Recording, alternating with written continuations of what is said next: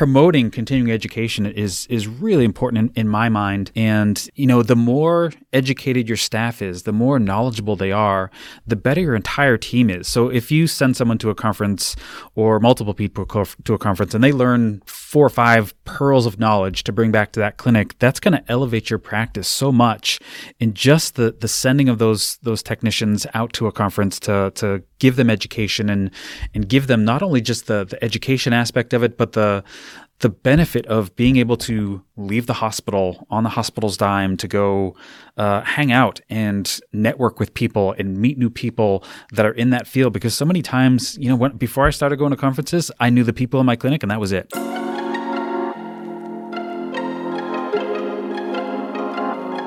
Hello, positive leaders. Thanks for joining us today. You are listening to the Positive Leadership Podcast with Andrea Crabtree and David Liss, a podcast for everything a veterinary manager needs to know to get the job done. We've been there and we know how hard it is and are here to help share our knowledge and expertise to elevate you. I'm Andrea Crabtree, co-founder of Positive Leadership Podcast, owner of FurPos Consulting, a certified veterinary practice manager, and HR certified professional. And I'm David Liss, co-founder of the Positive Leadership Podcast. I'm also a certified veterinary practice manager, hold an MBA, and I'm a registered veterinary technician. And this podcast is for you, the veterinary practice manager, supervisor, leader.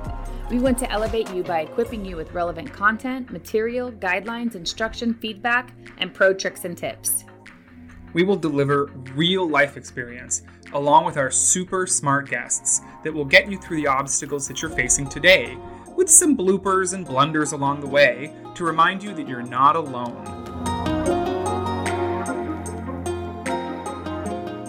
This episode is generously sponsored by AmeriVet Veterinary Partners.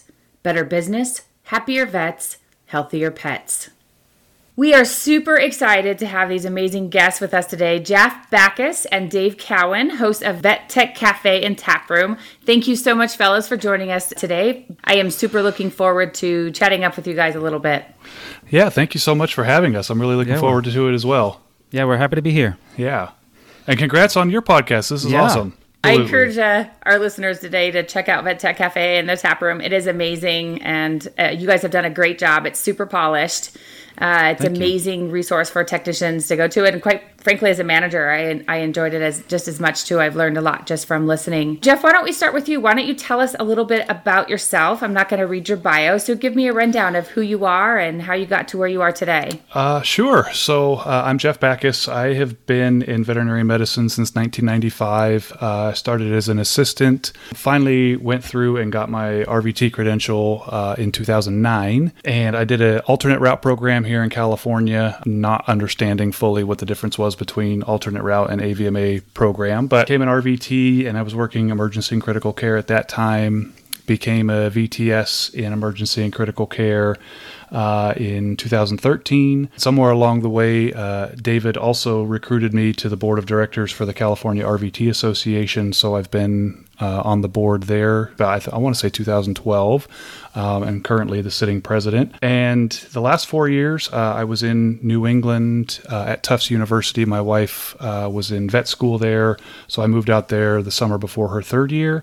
And then we stayed through 2 internship years. So we've just come back to Southern California in November. And now I am working remotely, which I never thought I would be able to do as a veterinary technician, but I work remotely for the ASPCA Animal Poison Control Center. And that's basically it in a nutshell. And Dave Cowan, so why don't you do the same? Tell us a little bit about yourself and how you got where you are today. All right. Well, let's see.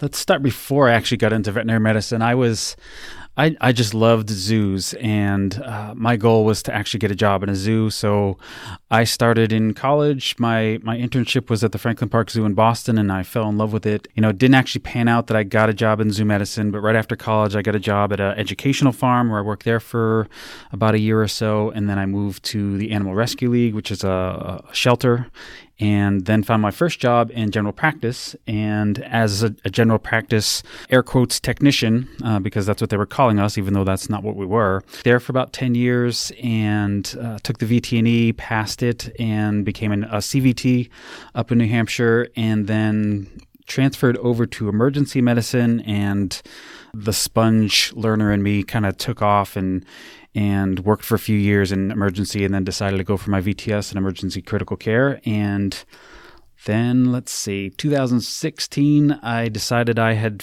had enough of winter and decided that I wanted to move out of New England and down into the South. And so I moved down here, worked at a big referral practice, and have moved around to a couple different referral practices, dabbled a little bit in teaching for the last year or so, and now I'm working for a company that does a lot of relief work and also starting to start up a CE and training portion of that company. So that's kind of where I'm at now, and obviously the Vet Tech Cafe is just like Jeff. It's one of my favorite things that I do in veterinary medicine right now. It's fantastic. And that's one of the reasons why we started our podcast, is we wanted to shed light on things that were not just working in a clinic or working in a hospital. We wanted to bring those career opportunities to light. So hopefully we've done that for people. If there isn't a better word for 2020 than adaptation, I don't know what is, because it was changing so rapidly. And now people are doing that with their careers, and they're looking at, what can I do from home? Because now I have to teach my kids at home, or I have to this, I have to that. And so, like, if there was ever a time to push that envelope and think about, what else can I do while still under the veterinary medicine umbrella, and maybe something we'll chat about later. But so many people, they get to that point in their career working in a clinic, and they think that they're done. They've done all they can do, and they move on to other careers. And there's so much you can do still under this umbrella if that's what you want to do. And so, yeah. So, Dave, if I can go back to you, if you had a favorite book, podcast, CE class, something that left a lasting effect on you, what would you bring attention to or share with us today? Seeing David Liss speaking at IVEX, I kind of model the way that I speak after him. I'm just going to stay quiet and David, let my cheeks get real red here. You are so engaged with everyone in that room, and you sell whatever you're speaking about. You are selling it, and I think you said on our podcast, that if you're not jazzed up about what you're talking about, get off the stage. Because I remember that. Yeah. That was also, that came from a talk that I did at IVEX about how to give a talk. Yeah. And look, Andrew, they put me at this world-renowned emergency critical care place where many people have given lectures, whether it's to their own teams or to, internationally, and said, give a talk about giving a talk. And I had to make up some bull. I just needed to make sure that I came up with that. But that was one of my points, was I'm not going to give you some technical about how to put together a PowerPoint. I'm going to tell you that if you get up here and sound monotone, you need to get off the stage. Well, and that's one of the reasons why I left teaching, because I was not into it. And my lectures were monotone, and I'm like, what am I doing here? I don't need to be here anymore. So, Jeff, I'll pose the same question to you. I knew of conferences, but I had never been to one. And so, the doctor I worked for and the doctors at the emergency clinic I worked for, of course, all went all the time, but I didn't know that there was actually like a technician portion of the program. And, in 2006, I don't even know how big that was. I went to several technicians. I went to several lectures, but I remember I was sitting in a lecture on DKA, and it was given by a technician. And I wish I could remember her name and who it was. It was a fantastic lecture, but I remember sitting in that room thinking, someday this is what I want to do. I don't know if I've ever even met that speaker, or worse yet, gosh, I hope not that I'm like Facebook friends with her or something and just haven't made the link yet. Right. But I definitely want to find out who that was, because 15 years later, I still remember that as like the light bulb moment for me, that there was actually a path for technicians, not just, again, in the four walls of an emergency or critical care practice, but that whole other world existed in terms of lecturing, further educating yourself, and learning outside of what you learn in the walls of that particular clinic that you work for. And it's still to this day. Actually, I think I even still have on one of my notepads the notes I took in that lecture. I just really wish I could remember who it was to thank them. But Yeah, it was Come forward. She was fantastic. She was like just super energetic, and as Dave, as you were just talking about with David, like she was super into it, and like it was not just like this is what DKA is, but this is what we can do as technicians to treat DKA. And So our listeners, I'll just kind of clarify, take a second here. Many of them are going to be veterinary managers, is often where we're going to be kind of selling the podcast, and it may get picked up everywhere. But for the listeners, I want you guys to recognize, and Andrea is going to talk about this in a little bit, that Dave and Jeff are not just credentialed veterinary technicians, but are veterinary technician specialists in emergency critical care, and we're going to talk about that.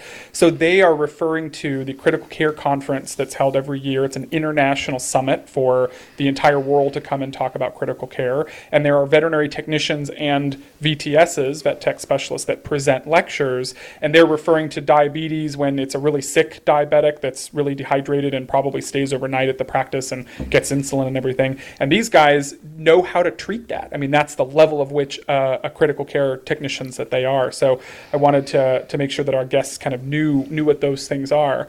And that leads me into, you two have started a movement. You two have started something that I think was desperately needed in veterinary technician world, this idea that they're not alone and that they come from a lot of similar backgrounds. And I think you've made some points on your podcast about how the letters are the same, but the jobs can be very different, with the gal that you interviewed that works in research and lab animal medicine. So your podcast, the Vet Tech Cafe, the Vet Tech Tap Room, has been tremendously successful, and you've shared some of that success with us, having been downloaded you'll tell us about how many countries and where and which. So tell us about, a lot of stuff happens over drunken IVEX nights. And that's often, and I'm sure that it's the VHMA meeting is the same way, where we get real drunk and we decide to take over the world. Right. So what was really the impetus for you to start this podcast, and what did it aim to achieve, and what has it achieved? We were out with some friends of ours, some that have been on the podcast. I forget how that actually came up, that we started talking about a podcast. And we said, there's not really podcasts out there for veterinary technicians. And we're like, we should probably do that. Jeff, I remember there's a long email that I still have of all the ideas that we had, that we sent out, of like guests we wanted to talk to, episode ideas that we wanted to have, even getting into the technical stuff of how do we actually do this. Right. Yeah, I think too, I had thought about doing some kind of vet tech podcast a couple of years prior, and to be very honest, it's kind of sad to admit, but I'm not a huge podcast guy. I love the idea of podcasts, and I've listened to a few episodes of a few different series, and I think the next day, after we were probably a little bit more sober, we were both like, do we actually want to do this? And and the next couple of weeks, we each kind of like divided and conquered. Like, you look at this and you look, into recording formats, and I'll look into how to upload. And a couple of weeks went by, and all of a sudden we were recording a pilot episode. And it's just, I think if you look at our first couple episodes to where we are now, I think our format has kind of changed and evolved a little bit. At least I hope it has. But, honestly, like I said earlier, it's fascinating to me what all of these wonderful people do that we've had the opportunity to interview, but all the credentials that they have, the overwhelming majority of them, other than one I can think of off the top of my head, they all have credentialed veterinary technician behind their name, but they've just all gone a different path, and that's totally separate routes. That's fascinating to me, because I don't think, like, Dave said he taught for a while. I was an adjunct professor for the vet tech program I went through. We never really talked to the students about what they could do. So what is it achieved? I mean, if you were to kind of describe or quantify, not so much for yourself, but what do you think it has given the profession? Because I've seen the impact. I've seen the comments and the cult following that you guys now have. So what's it achieved for vet techs? I don't know that it's generated discussion, but it's at least kept discussion going on a lot of different topics and a lot of different issues that we face as veterinary technicians. And, another networking opportunity, especially like with this year or this past year, that was largely taken away for so many of us, where we couldn't gather at conferences anymore and do all those kinds of things. So we could still hear our friends' voices and talk to our friends. And so I think that was also really important. But sometimes solutions come out of it, as you guys were saying earlier, they want to take over the world kind of thing. But like, hopefully, small ideas become larger movements, and I hope that's kind of partly what we're accomplishing. some of those challenging issues that you have either on the state or national level. And so like the nursing initiative and some of these other things. And I think it's just a way to push out information to some of those technicians that don't necessarily know that they have somebody that's representing them on a state and national level, or that they have a voice through, the leaders of those different organizations. And so I think it's just a way of getting more information out to some staff that don't necessarily know, in our hospitals that don't necessarily know that there's, this is even a real thing. Yeah. And for me, right. I enjoy being part of the discussion. I think before this podcast, I was probably one that would read through some of these posts on either social media or, articles or what have you, and just kind of put that in the back of my mind and not really get involved in it. And now it's pushed me to be involved and to actually promote some of these things that I believe in, and some of these things that I think can make our technicians better and make their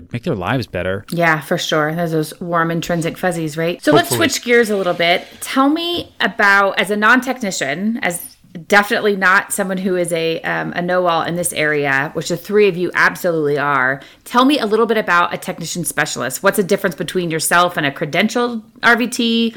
Well, a technician specialist is someone who, well, first of all, is going to be a RVT, CVT, or LVT.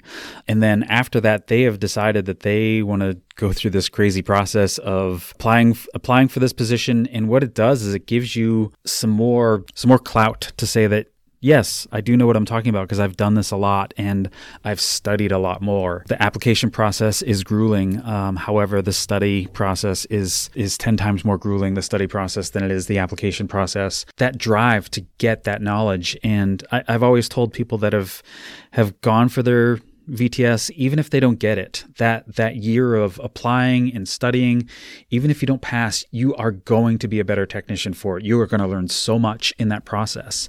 And I think that one of the main differences, I think that's important there. Oh, yeah. And one of the big differences I see between VTSs and RVTs and CVTs is that with an RVT, you go through schooling.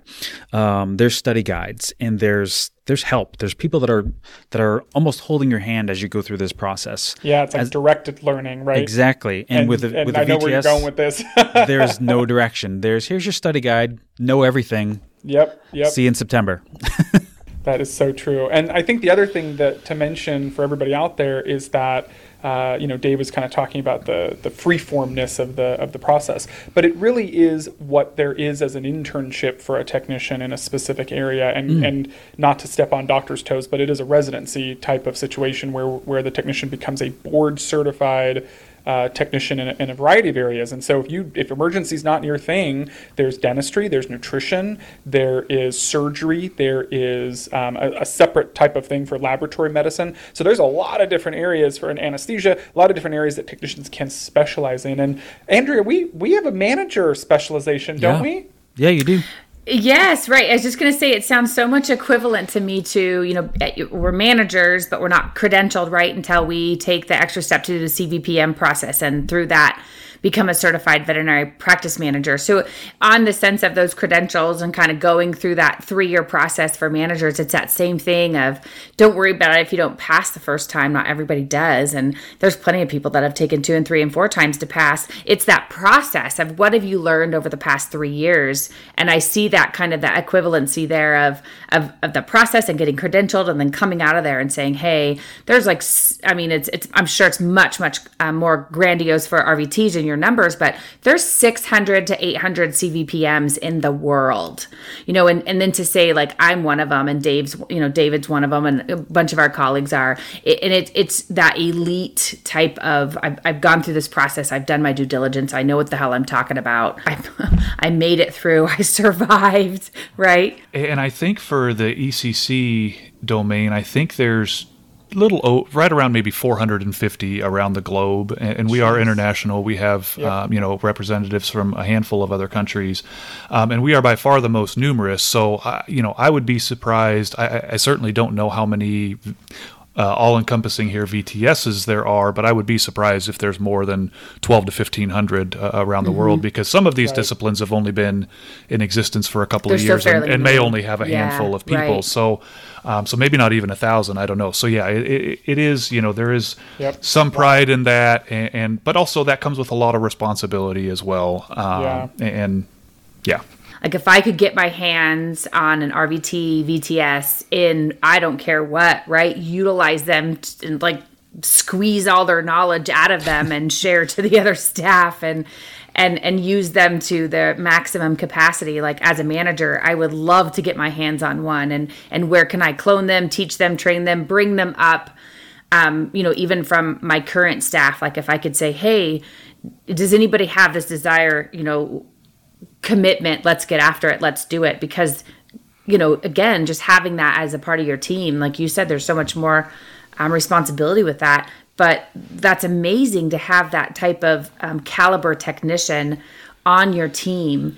I can't imagine anybody even thinking about passing up an opportunity to have a VTS on their team. Like that's just top of the top, creme de la creme, right? So let's get into the meat.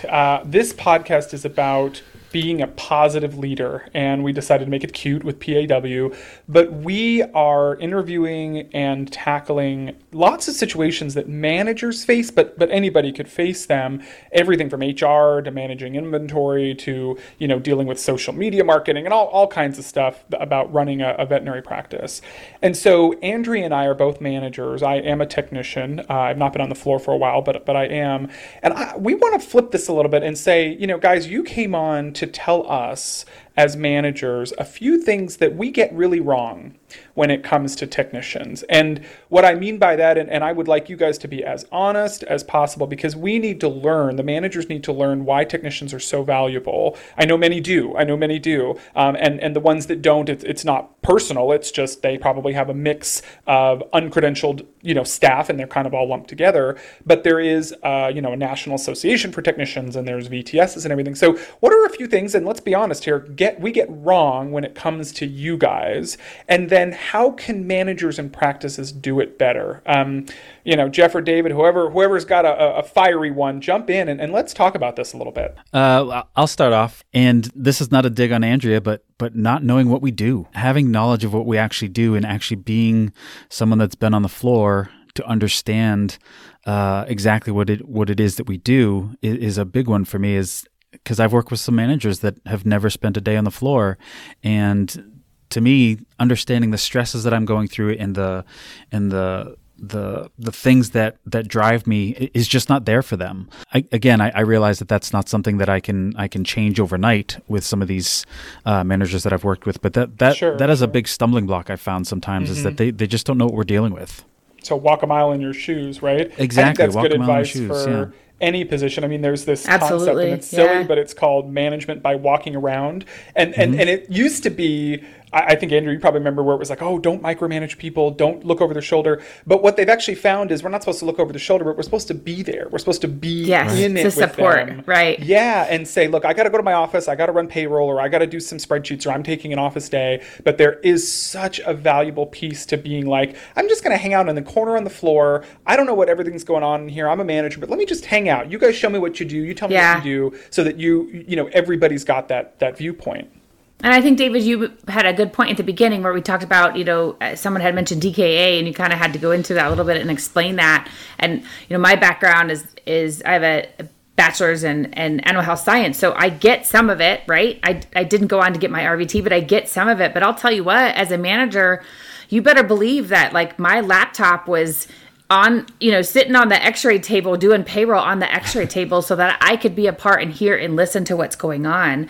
And I can place catheter if I absolutely have to, and I can intubate, if I need to, but Lord knows I don't want to. I want the technician who's trained to do it and is better at it than me, quite frankly. But that absolutely is so, so valuable, Dave, and I appreciate you being able to call us managers to the carpet and say, hey, listen, if you really want to know about this, like, I'm not going to teach you exactly exactly the physiological response of DKA and everything that goes with it, but I am going to tell you that I'm managing this case and the nursing care on this case, and this is what I need to do my job correctly and to the best of my abilities. And I think managers do need to understand that, yes, you need to let your techs do what they're supposed to be doing, but you should know how to support them through that, right? Ordering the right equipment, giving them enough time, space, whatever it looks like for that particular technician and case and in their workspace. So thank you, Dave. Well, and it's also it's not just all that. It's more about,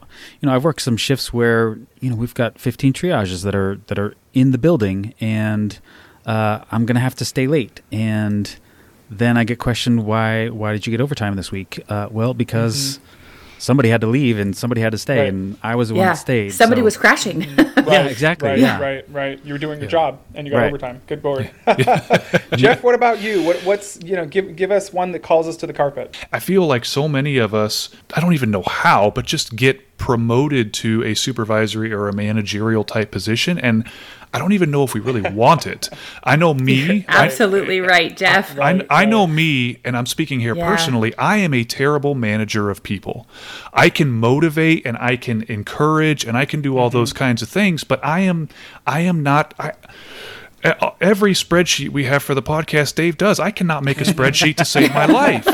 I'm just not a good manager of people, and so that was not a path I wanted to go down. And I feel like many of us, especially in this field, again, I don't know if it's vet med centric or if it's out there more than this, but we just end up in these roles, and I don't think we take a step back and say, do I even enjoy doing this? Do I like doing this aspect of things, or do I really want to be on the floor and I have to spend a couple hours and do this? So I'm doing this job really, really well, but I'm doing this other job that I probably should be doing really, really poorly.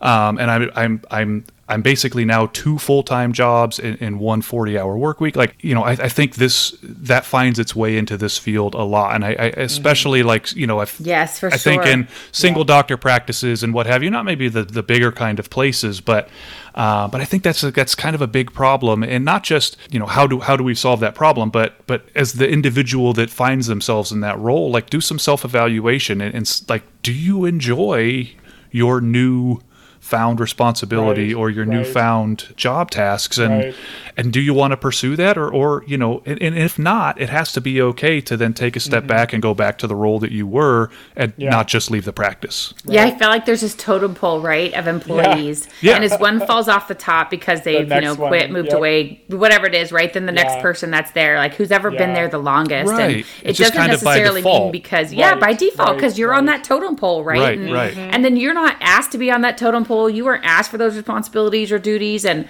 oftentimes we have these technicians that are introverts, and maybe they don't like managing, maybe they can't make a spreadsheet, and all of a sudden, like, we're expecting them to have this manager role on or leadership role, and they're like, oh my gosh, this doesn't fit, I don't like it, it's super uncomfortable, I'm super itchy, like, this is yucky.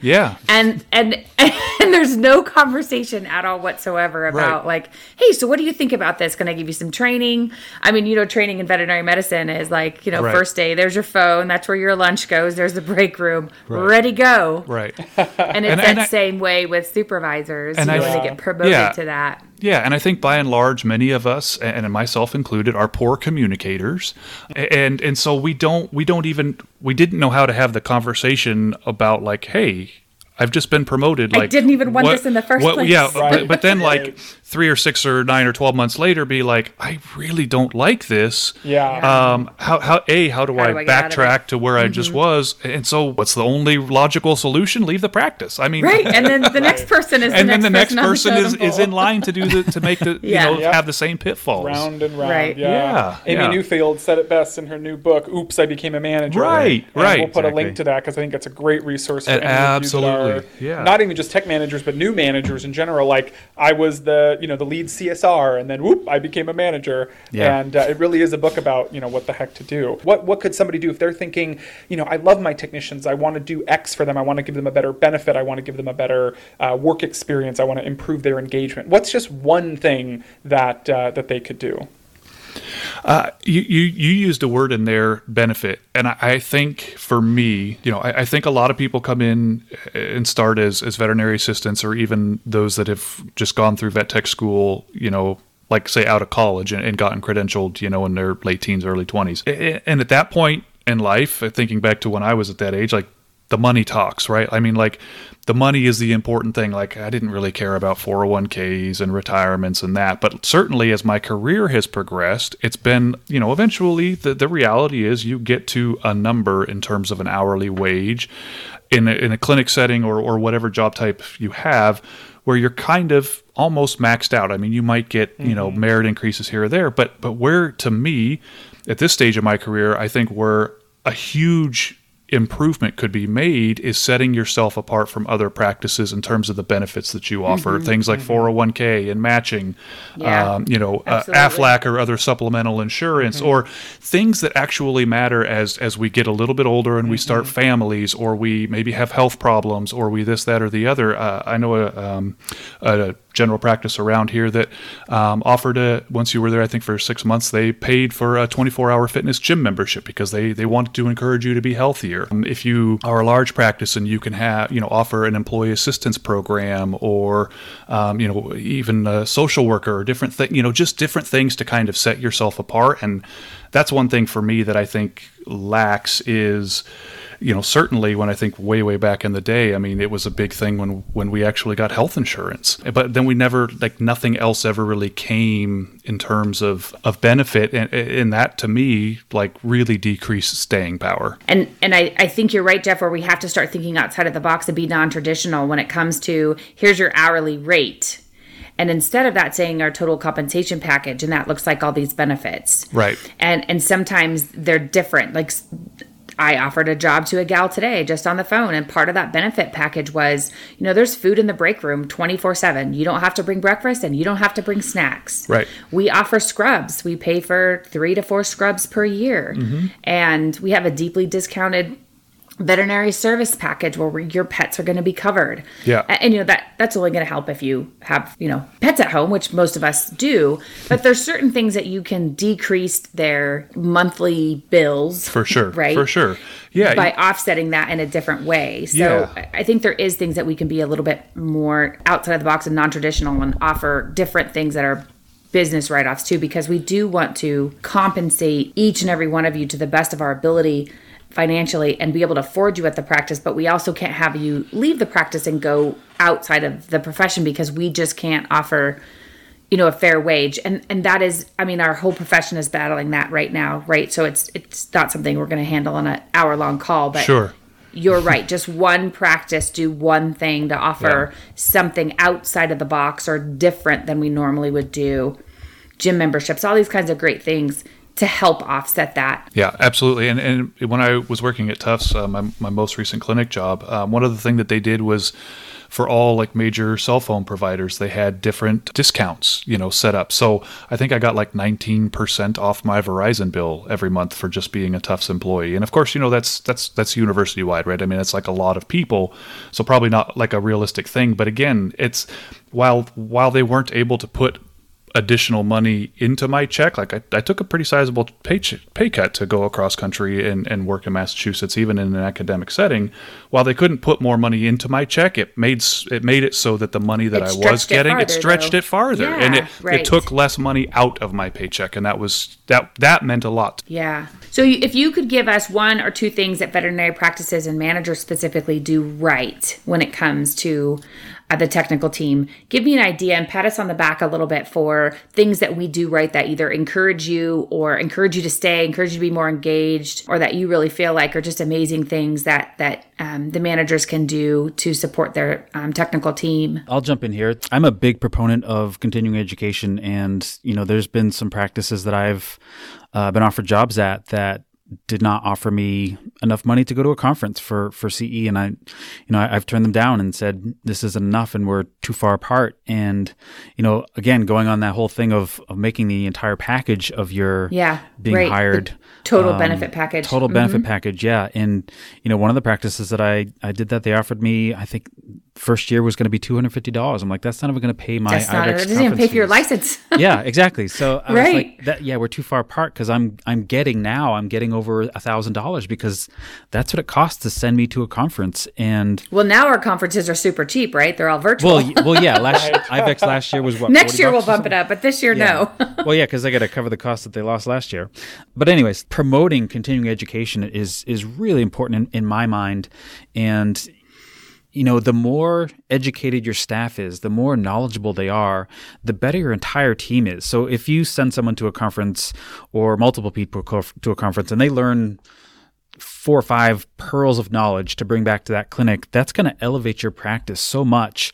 And just the sending of those technicians out to a conference to give them education and give them not only just the education aspect of it, but the benefit of being able to leave the hospital on the hospital's dime to go hang out and network with people and meet new people that are in that field. Because so many times, before I started going to conferences, I knew the people in my clinic and that was it. I didn't know anyone Right. else. Yeah. The networking. Yeah. It's the amazing. networking is huge Right. because that Huge. gets you that knowledge of what are people doing in different parts of the country where Right. if you're only working in one practice where I work in North Carolina, you're going to get the knowledge of that practice and nothing else. So I always promote it's so limited. getting out there and Just to learning other share stuff. that. Mhm. Yeah. One thing I absolutely love to recommend to managers is building their annual increase into how much CE they have. Yeah. And so you have to have 9 staff meetings a year where each staff meeting I'm going to have a little bit of an educational piece in there. So even if you can't leave the practice, you're still getting 9 hours of CE a year in order to qualify for a raise. Or yes, offer a nice fat package for you to go to a conference or attend even something local. And then when you come back, spend some time at the next staff meeting sharing about what you learned. Yeah. Hey, I met this colleague over here at this state that does this, has this spreadsheet that Jeff didn't make, but, they had this way of writing down their hospital treatment sheets, or they had this flow sheet that I really liked. I'd like to share it with you. This is what I learned about a DKA case or whatever it is. And I think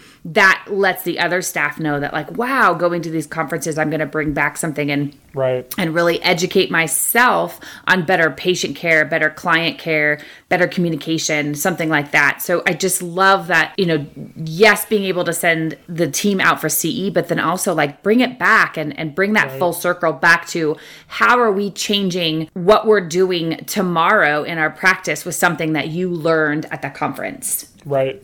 Because otherwise, what was the point?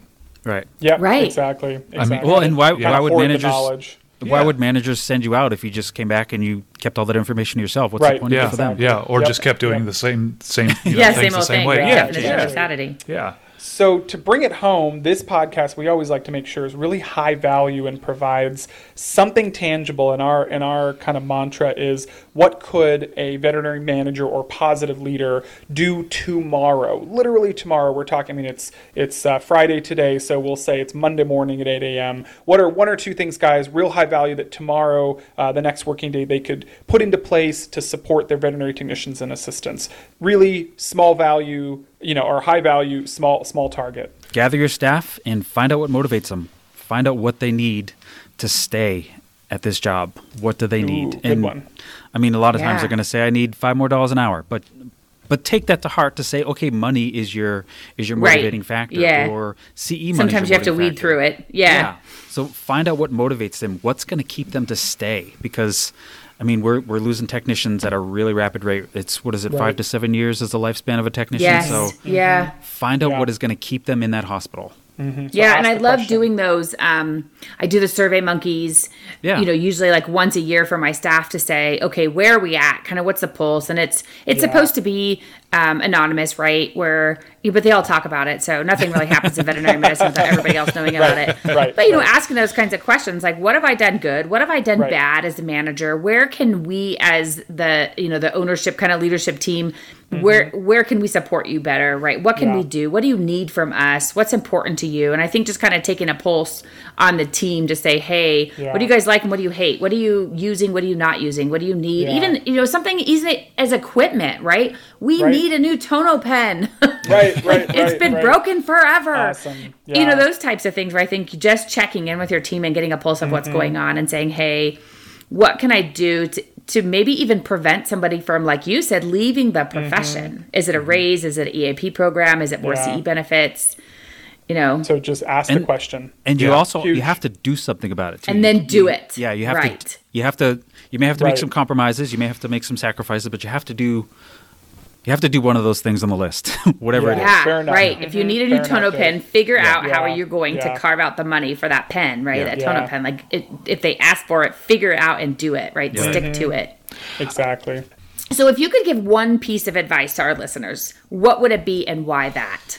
As Dave was kind of saying earlier, that there are some managers that don't have the training as being a veterinary technician. There's a lot of veterinary technicians that don't have the training as the manager and don't understand those challenges. So are there things that, not that you have to open up the books or, bring them in and set them, let them watch you do spreadsheets, but are there things that you can educate the staff about why some of these things are taking time, or why you're having a hard time finding staff, or why we can't just open up the checkbook and buy the $50,000 piece of equipment that we think we need today, right? But involve them in that to some degree, and I don't know where that line is, but and not so that it's not just always like, well, I'll take it under advisement, or well, I'll talk about it to my bosses or to the owners or whoever, but in some way, because again, I think that then makes the people care about the practice a little bit more, care about what it is that they're doing, and it's engagement and involvement, and just So is there some way that as managers that you can help educate the staff why things take a little while? And I think some of that transparency is just like you say, you don't have to show them a P&L report, right? And say, hey, look, and this is the reason where all this money is going, and we don't have money for that. But just being open to them and saying, hey, listen, we did add that to the budget this year. We did have to come up with some other expenses we didn't realize, but we're working on it, right? There still can be some kind of transparency there where it doesn't have to be completely full open books, but it still can be, hey, we're taking it under advisement. We're doing, X, Y, and Z to try to make that happen.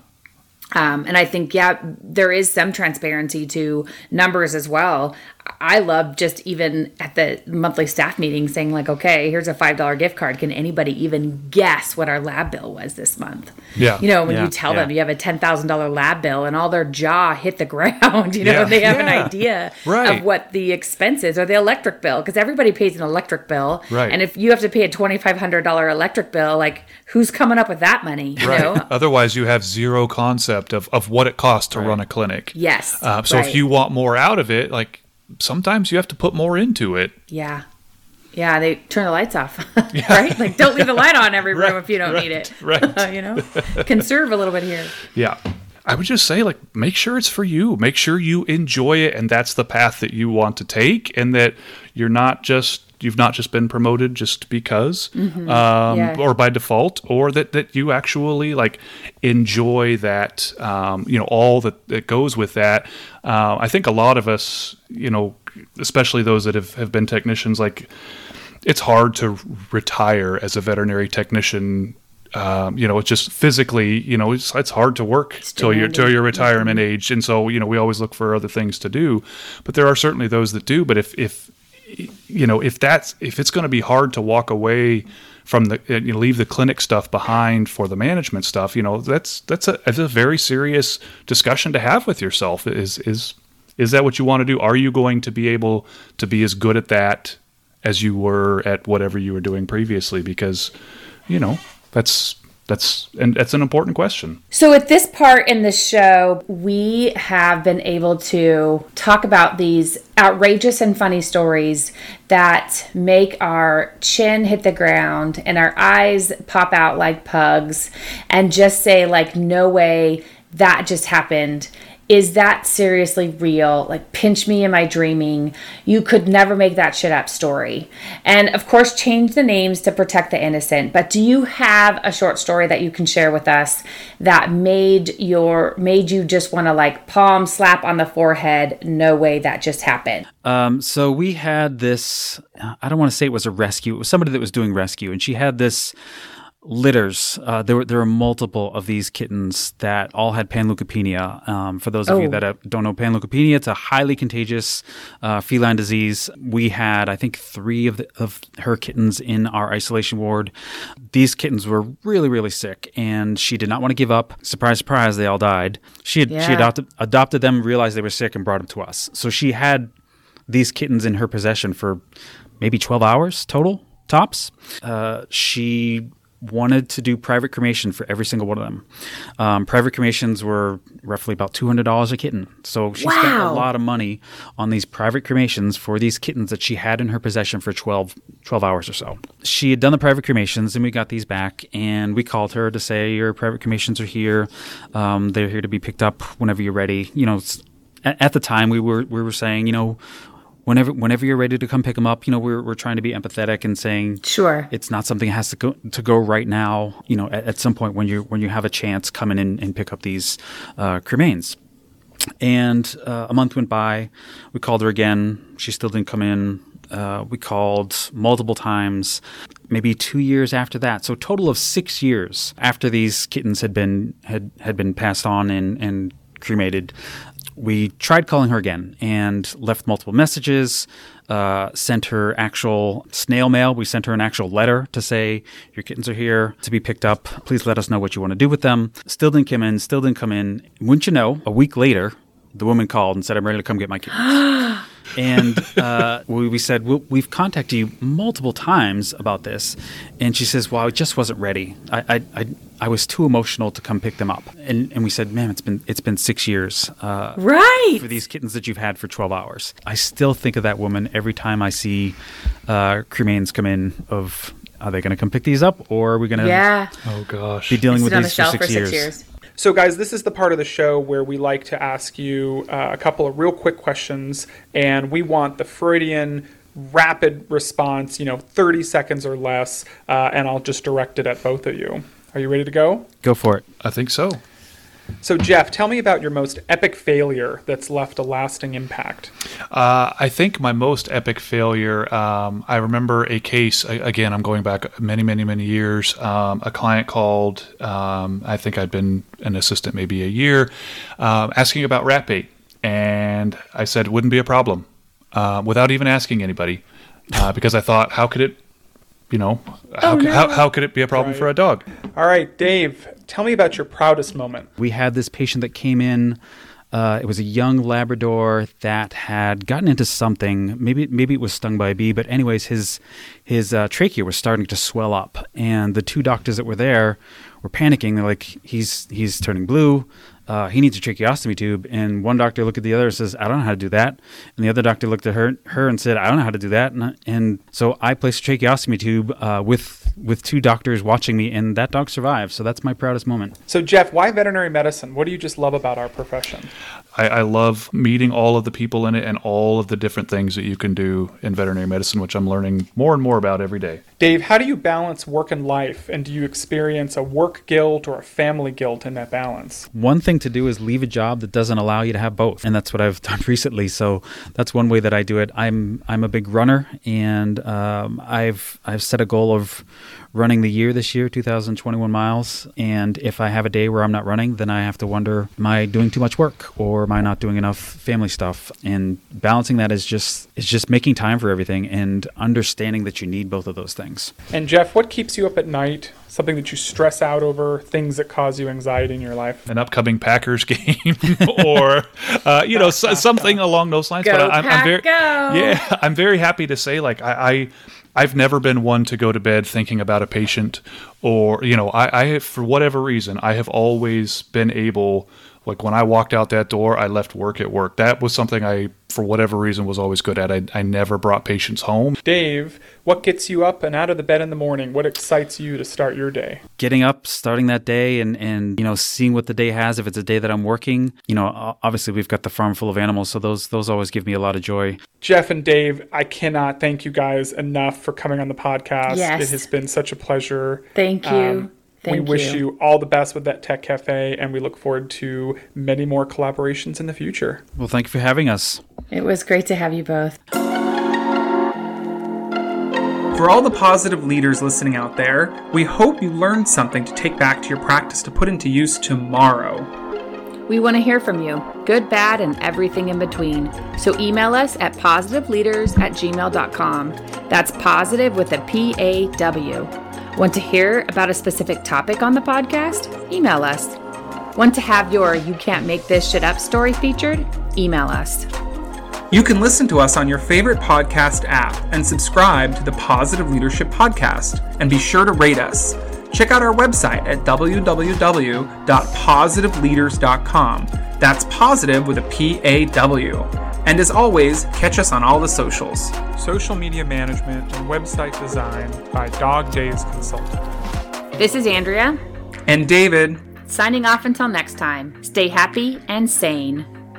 The Positive Leadership Podcast is solely for informational purposes. The information, statements, comments, views, and opinions provided in this podcast are general in nature, and such information, statements, comments, views, and opinions, and the receipt of this podcast by any listener are not intended to be and should not be construed as the provision of any business advice. The information, statements, comments, views, and opinions expressed or provided in this podcast, including by speakers and guests, are those of Andrea Crabtree, David Liss, and their guests only, may not be current, and do not represent the statements, comments, views, and opinions of any other person or business entity. Andrea Crabtree, David Liss, and or the Positive Leadership Podcast do not make any representation or warranty as to the accuracy or completeness of any of the information, statements, comments, views, or opinions contained in this podcast, and any liability, therefore, including in respect of direct, indirect, or consequential loss or damage of any kind whatsoever, is expressly disclaimed.